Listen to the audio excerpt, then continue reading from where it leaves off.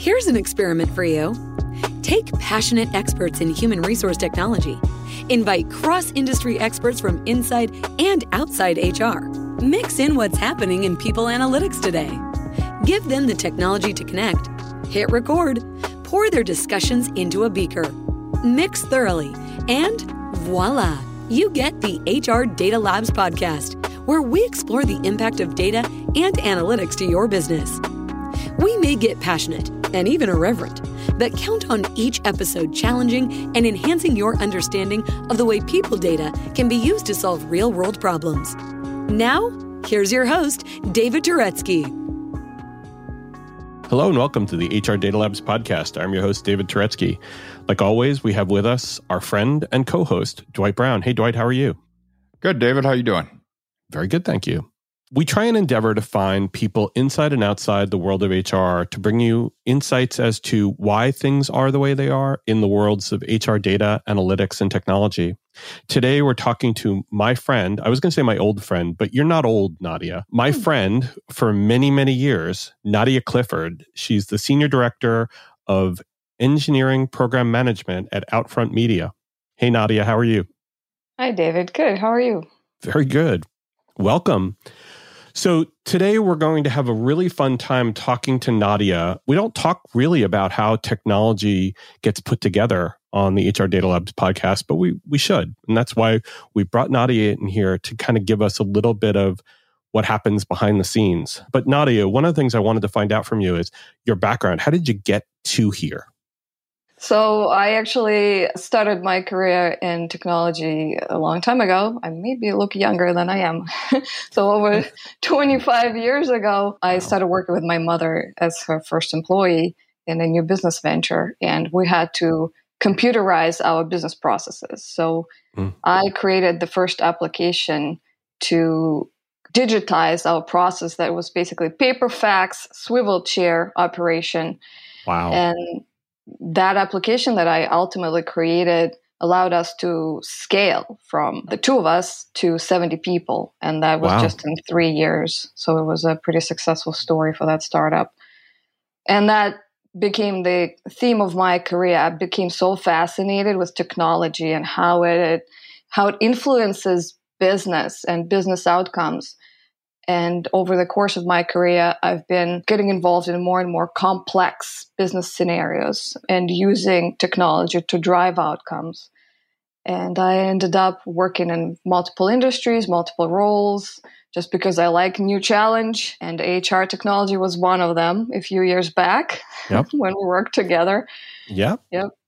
That was so much fun. And I think back then you were doing project management, development project management, right? I was more a business analyst, senior business analyst, and then I moved into a Scrum Master role, and that was the beginning of my career in Agile. Yeah. And I think we were all learning how to live Agile and this was, I think, in the 2007, 2008 timeframe, maybe a little bit earlier, but we were all trying to figure out how Agile can come into a world when we were used to waterfall. And we were used to developing all the specifications and then diving into the development. Whereas in the Agile case, as you go along, you learn more about the problem and you try and fix the problem, right? Yeah, and you let it unfold versus trying to define everything up front. And that's basically has been the theme for me ever since. I come into an environment that it's kind of waterfallish and old-fashioned, and I turned it into a more agile organization. We should definitely talk then. We know of some companies that need that assistance. There are a few out there. There are many. But one fun thing you may not know about Nadia is you love the Whatever It Is for Dummies book series. Why would you need that? Because you're definitely not a dummy. Well, a few times in my career, I've taken a job where I felt a bit like a novice. Right. Not sure I want to call myself a dummy, but I had to pick up a book before I came in on my first day to actually read up about the area that I was going to work on. if you've ever met Nadia, she really sold it quite well because she didn't miss a beat. She knew exactly what she was doing the moment she got there. And so you did a good job. And I'd love to see some of those dummy books because I might want to read one or two. Believe it or not, I did read Project Management for Dummies before I started one of my jobs a while back. Really? As I said, secret. You sold it quite well. So there you go. Those are great books. So today we're going to talk about one of the things that's very near and dear to my heart, and I think it is to a lot of yours as well, which is what are the biggest issues and pitfalls that we run into when you're managing a really complex technology initiative? And one of those examples of that is product management in the HR technology world. And Nadia, you're definitely an expert in that. And as you know, I've been in product management and HR technology. And boy, we try and make the complex really simple, but sometimes we even make it more complex. So that's the goal today, to try and uncomplicate it and make it kind of easy for everybody.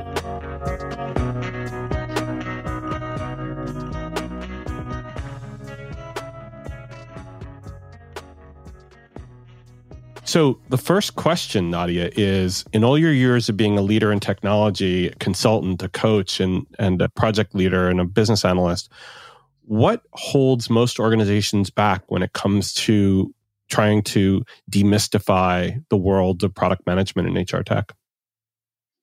Well, definitely the most typical problem that I see in everywhere, it's lack of vision or vision that's not defined well enough and not a very crisp vision. When you're trying to build a product, be it HR technology product or another software product, you really need to know where you're going and what problem you're trying to solve. And oftentimes, either we don't even define where we're going and we're just very reactive and just jumping on the problem of the day and not very strategic, or our vision is so broad, something like be the best in the market. Right. It's very hard to use that type of vision to make day-to-day decisions and to figure out, are we moving in the right direction or not? So getting crisp on the vision is very important. So defining your destination. So for example, if you set out on a road trip going from Boston to LA, you want to say you're going to LA. You don't want to say I'm going to West Coast, because you might end up in Oregon when you wanted to go to LA. Right. Or a different continent even. Yeah. Like define which West Coast or which continent. Exactly. Right? Let's start there. Also, very important to define the actual problem we're trying to solve. So just like I said, saying our vision is to be the best in the market is not crisp enough. It's too nebulous.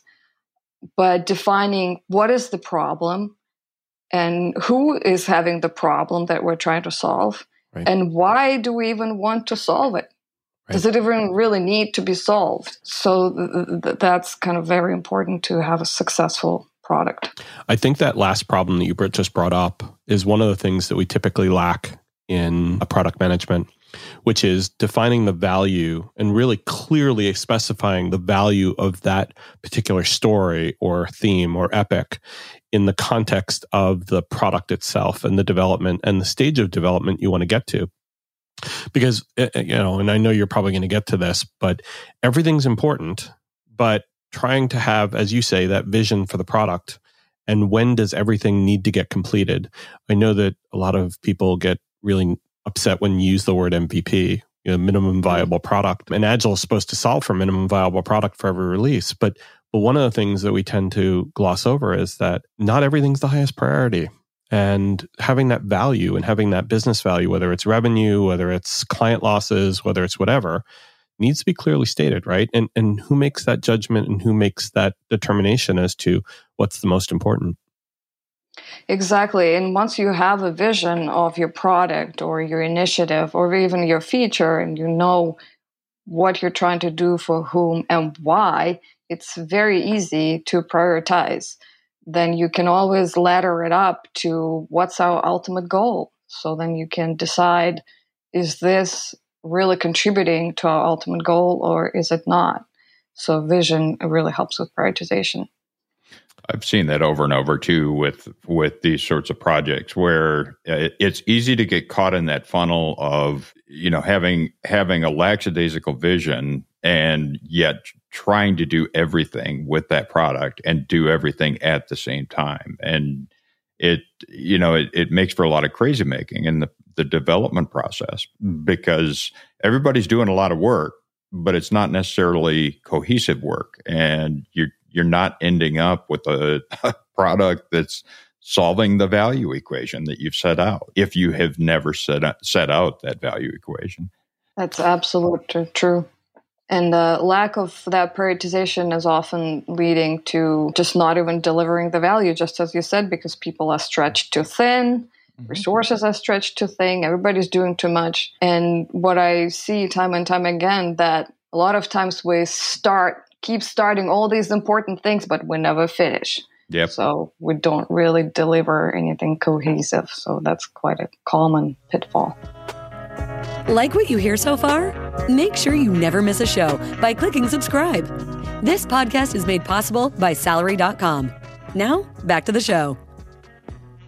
So now that you have a vision, or you have a cohesive vision, or let's say you gather to get a cohesive vision, what becomes the next big obstacle to actually creating this technology and to actually getting it done the right way and on time? Yeah, the next big obstacle that I typically see in organizations is that lack of prioritization, or rather, everything is the number one priority. And people have a hard time saying, no, let's focus just on this one thing. This is the most important thing. So we end up stretching our people way too thin. Everybody's doing too much, pushing too hard. And a lot of times I see that we will start multiple initiatives at the same time, but we don't have enough focus to finish and declare victory and deliver it to market and maybe get some feedback and iterate. So this stretching just leads to poor work-life balance, even poor quality, because everybody is burnt out. Right. And oftentimes people don't realize, and that's what I coach a lot about, is that prioritization is not just saying yes and focusing on one thing, although a lot of it is, but it's also saying no to everything else. And it takes a lot of guts to say no, because it's very human to fear, missing out. What if we say no to this thing that would have made us, millions or billions of dollars? But if you don't say no to some of the things, you'll just never finish anything and you won't have good quality product. So I always say that if it's too scary to say no, then just say not now. This is not a priority right now. We can make it a priority later. But it's just being strategic and thoughtful about it. And priorities change too, because as you're going through the development process and you create this backlog of gigantic list of themes or epics or stories, and then you get to the end of the release and you look back, you do your retrospective and you say, wow, there was a lot of things on the cutting room floor that we couldn't get done, and still a lot of things in QA that may not get done. And so it kind of sets up what your backlog is for the next release. And then having that really honest conversation about, based on the velocities or based on how fast you can get things done, can we actually get these things done in the next release? Or is there a more realistic way of scheduling this stuff out? It's, what do they say, Nadia? It's a triangle of resource, time, and effort. And scope. And scope, right. So, you can make a bigger triangle, but that just means more money, right? Exactly. Or it means having different expectations. So how do we solve those problems? How do we move that needle on that? Is it partnership? Is it negotiation? You said that you have to have really good skills to be able to navigate that. What does it take to be a good product leader to be able to make that actually stick? Absolutely. I think it takes guts to begin with, to hold your line. I mean, it's a very fine balance because you do need to work with people. You want to collaborate, but at the same time, it requires a lot of discipline. And sometimes you just have to be firm that this is what we're focusing on right now, and this is what we need to deliver. And yes, prioritization changes absolutely. So you have an opportunity to review that at, periodically. So if you have sprints, you can review that at the end of each sprint, or if you have releases, as you were saying, David. The best thing is to deliver that release and get some feedback from real life usage. Is it actually something that's being used? How are our customers reacting? How is this thing out in the wild world? What do we need to tweak? And that feedback oftentimes changes our vision quite a bit, because it's in complex technology, it's very hard to sit down, think, and predict how things are going to go. You really need this experimentation and live feedback in the field.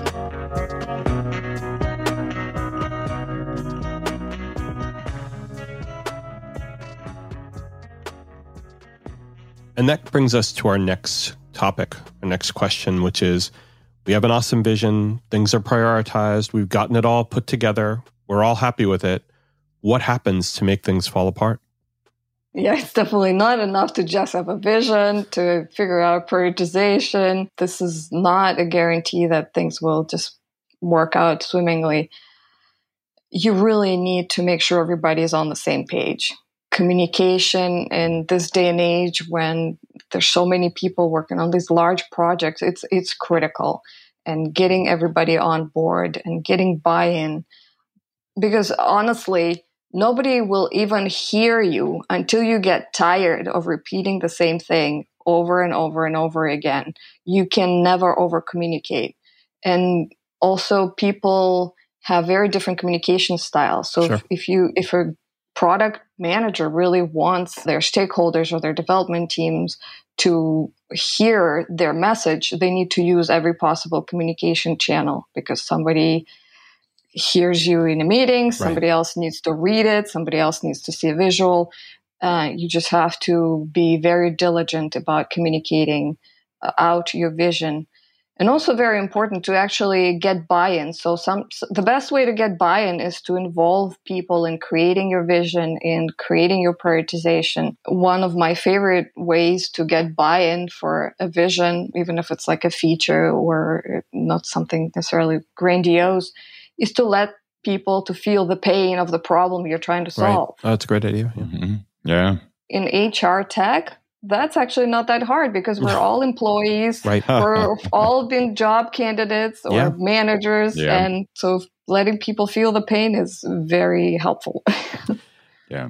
And because then they can actually not only live it, then they go, wow, this is emotional to me now. I'm vested in it. I know what it causes. So how do I get around not having this feeling again? So it's kind of like, you don't like that feedback loop, or it's actually a really good feedback loop, whether it's negative feedback or positive feedback. People like to be able to understand what it means to walk in the shoes of those users, to be able to get that experience. So I totally agree with you.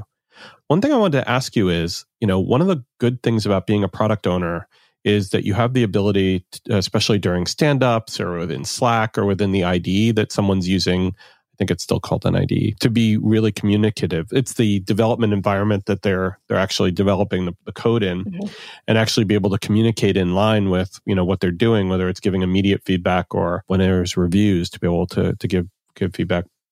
But you mentioned that being able to over communicate. So within the world of Agile, we're always supposed to be communicating, right? We're supposed to be co-located.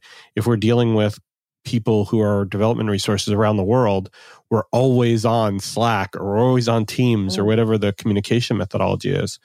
And that kind of leads into that work-life balance issue, doesn't it, for product owners? It does. And not even product owners, but developers too, because you actually need that time to focus and get your job done. And you need that undisturbed time. And especially a lot of times developers are introverts and they need that focus. They need to be in the flow, undisturbed. So yeah, it's a very, very good point. We need to be very mindful of that balance. And I know in some companies that I worked at, there were specific days of the week or specific times of the day where you couldn't schedule meetings and you had to let people focus and work. Right. So yeah, it's a good point. I remember the days when we all used to sit in the same cubicle area. And, when someone had a problem, they just said, hey, David, can you come over here and take a look at this? And, it pretty much you had to wear headphones to be able to get it. Exactly. Yeah. It was both it's good and bad. Good in concept. Yeah, it's a great concept, but doesn't always work for everybody. Yeah, it's hard to break out of that flow and then go back into it. You lose some momentum. Well, based on that, let's talk a little bit. I know this wasn't part of the formal questions, but I wanted to ask you about how does remote work change this? How does remote work change how people work together? How can Scrum still happen with stand-ups being completely remote? Is it very much the same? It's just via video? Or how do you think the impact of remote work has changed product management and their relationship with product development? It's changed in multitude of ways, certainly. And some ways are much better, I think, for managing our work-life balance, essentially. Sure.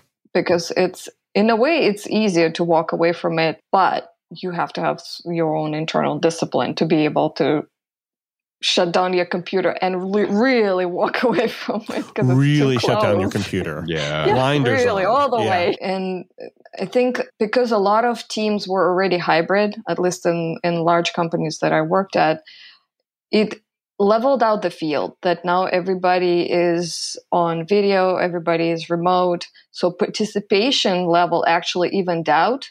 And I use personally a lot of facilitation tools like virtual whiteboards for many meetings. And that allows introverted, quiet people to participate much better. So we actually get more ideas from them because for a lot of people, it's very uncomfortable to speak up in a room full of other people and you lose out. But this virtuality, this collaboration online allows those voices to be heard. But at the same time, what I personally miss is the hallway conversations, the stuff that you miss just overhearing. Right. I personally go into the office 3 days a week, and that's actually tremendously helpful to my own work, to overhear what others are working on and what they're talking about. And I feel so much more plugged in into what's happening. I was thinking about this last night. I really miss the whiteboards. The virtual whiteboards are great, but I literally miss the physicality of writing something down and erasing things on the whiteboards. And that's true. Well, if you want, I can buy you one, and you can put it behind you, and you can put it on rollers. I know, but it's so great when you've got 2 or 3 people up, each one with a magic marker, Fighting for markers, right? Right, exactly. I want the blue one. Give me the blue one. and I think that's where a lot of magic did happen. And I think at some point, we're going to get back to that. And I think we're going to come to an equilibrium where there will be a more hybrid model for work.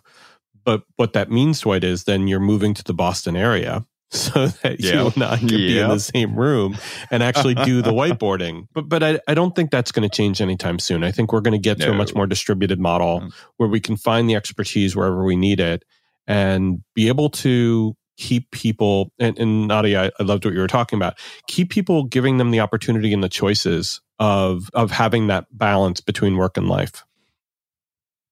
Yeah, absolutely. We do need to give those opportunities. But it's also about your own discipline to have that balance. But remember, it always was. I mean, and we did a really crappy job of it. I remember being in the office really all hours of the day. And I know you did too, because there were things we were under the gun for. We had to be there, where there were big decisions to be made. And we worked all the time. And when we didn't work at the office, we worked at home, right? So just being at the office and still in an in-person model didn't mean that you ended the day when you turned on your car and went home. So we forget those. We forget those things, but it's still there. And now, to your point, now we have the ability of switching the computer off and switching, hopefully, our mind off too, and being able to take on the more important things in our lives, which are our children and other things, right? Yeah, exactly. One of my bosses used to say, actually, somebody at ADP, in 10 years from now, will you even remember the names of the people in this meeting? Is it really worth missing your kid's soccer game for? Exactly. Well, the kid will definitely not forget you not being at the soccer game, but the people at the meeting, they won't remember you weren't there tomorrow, probably. True.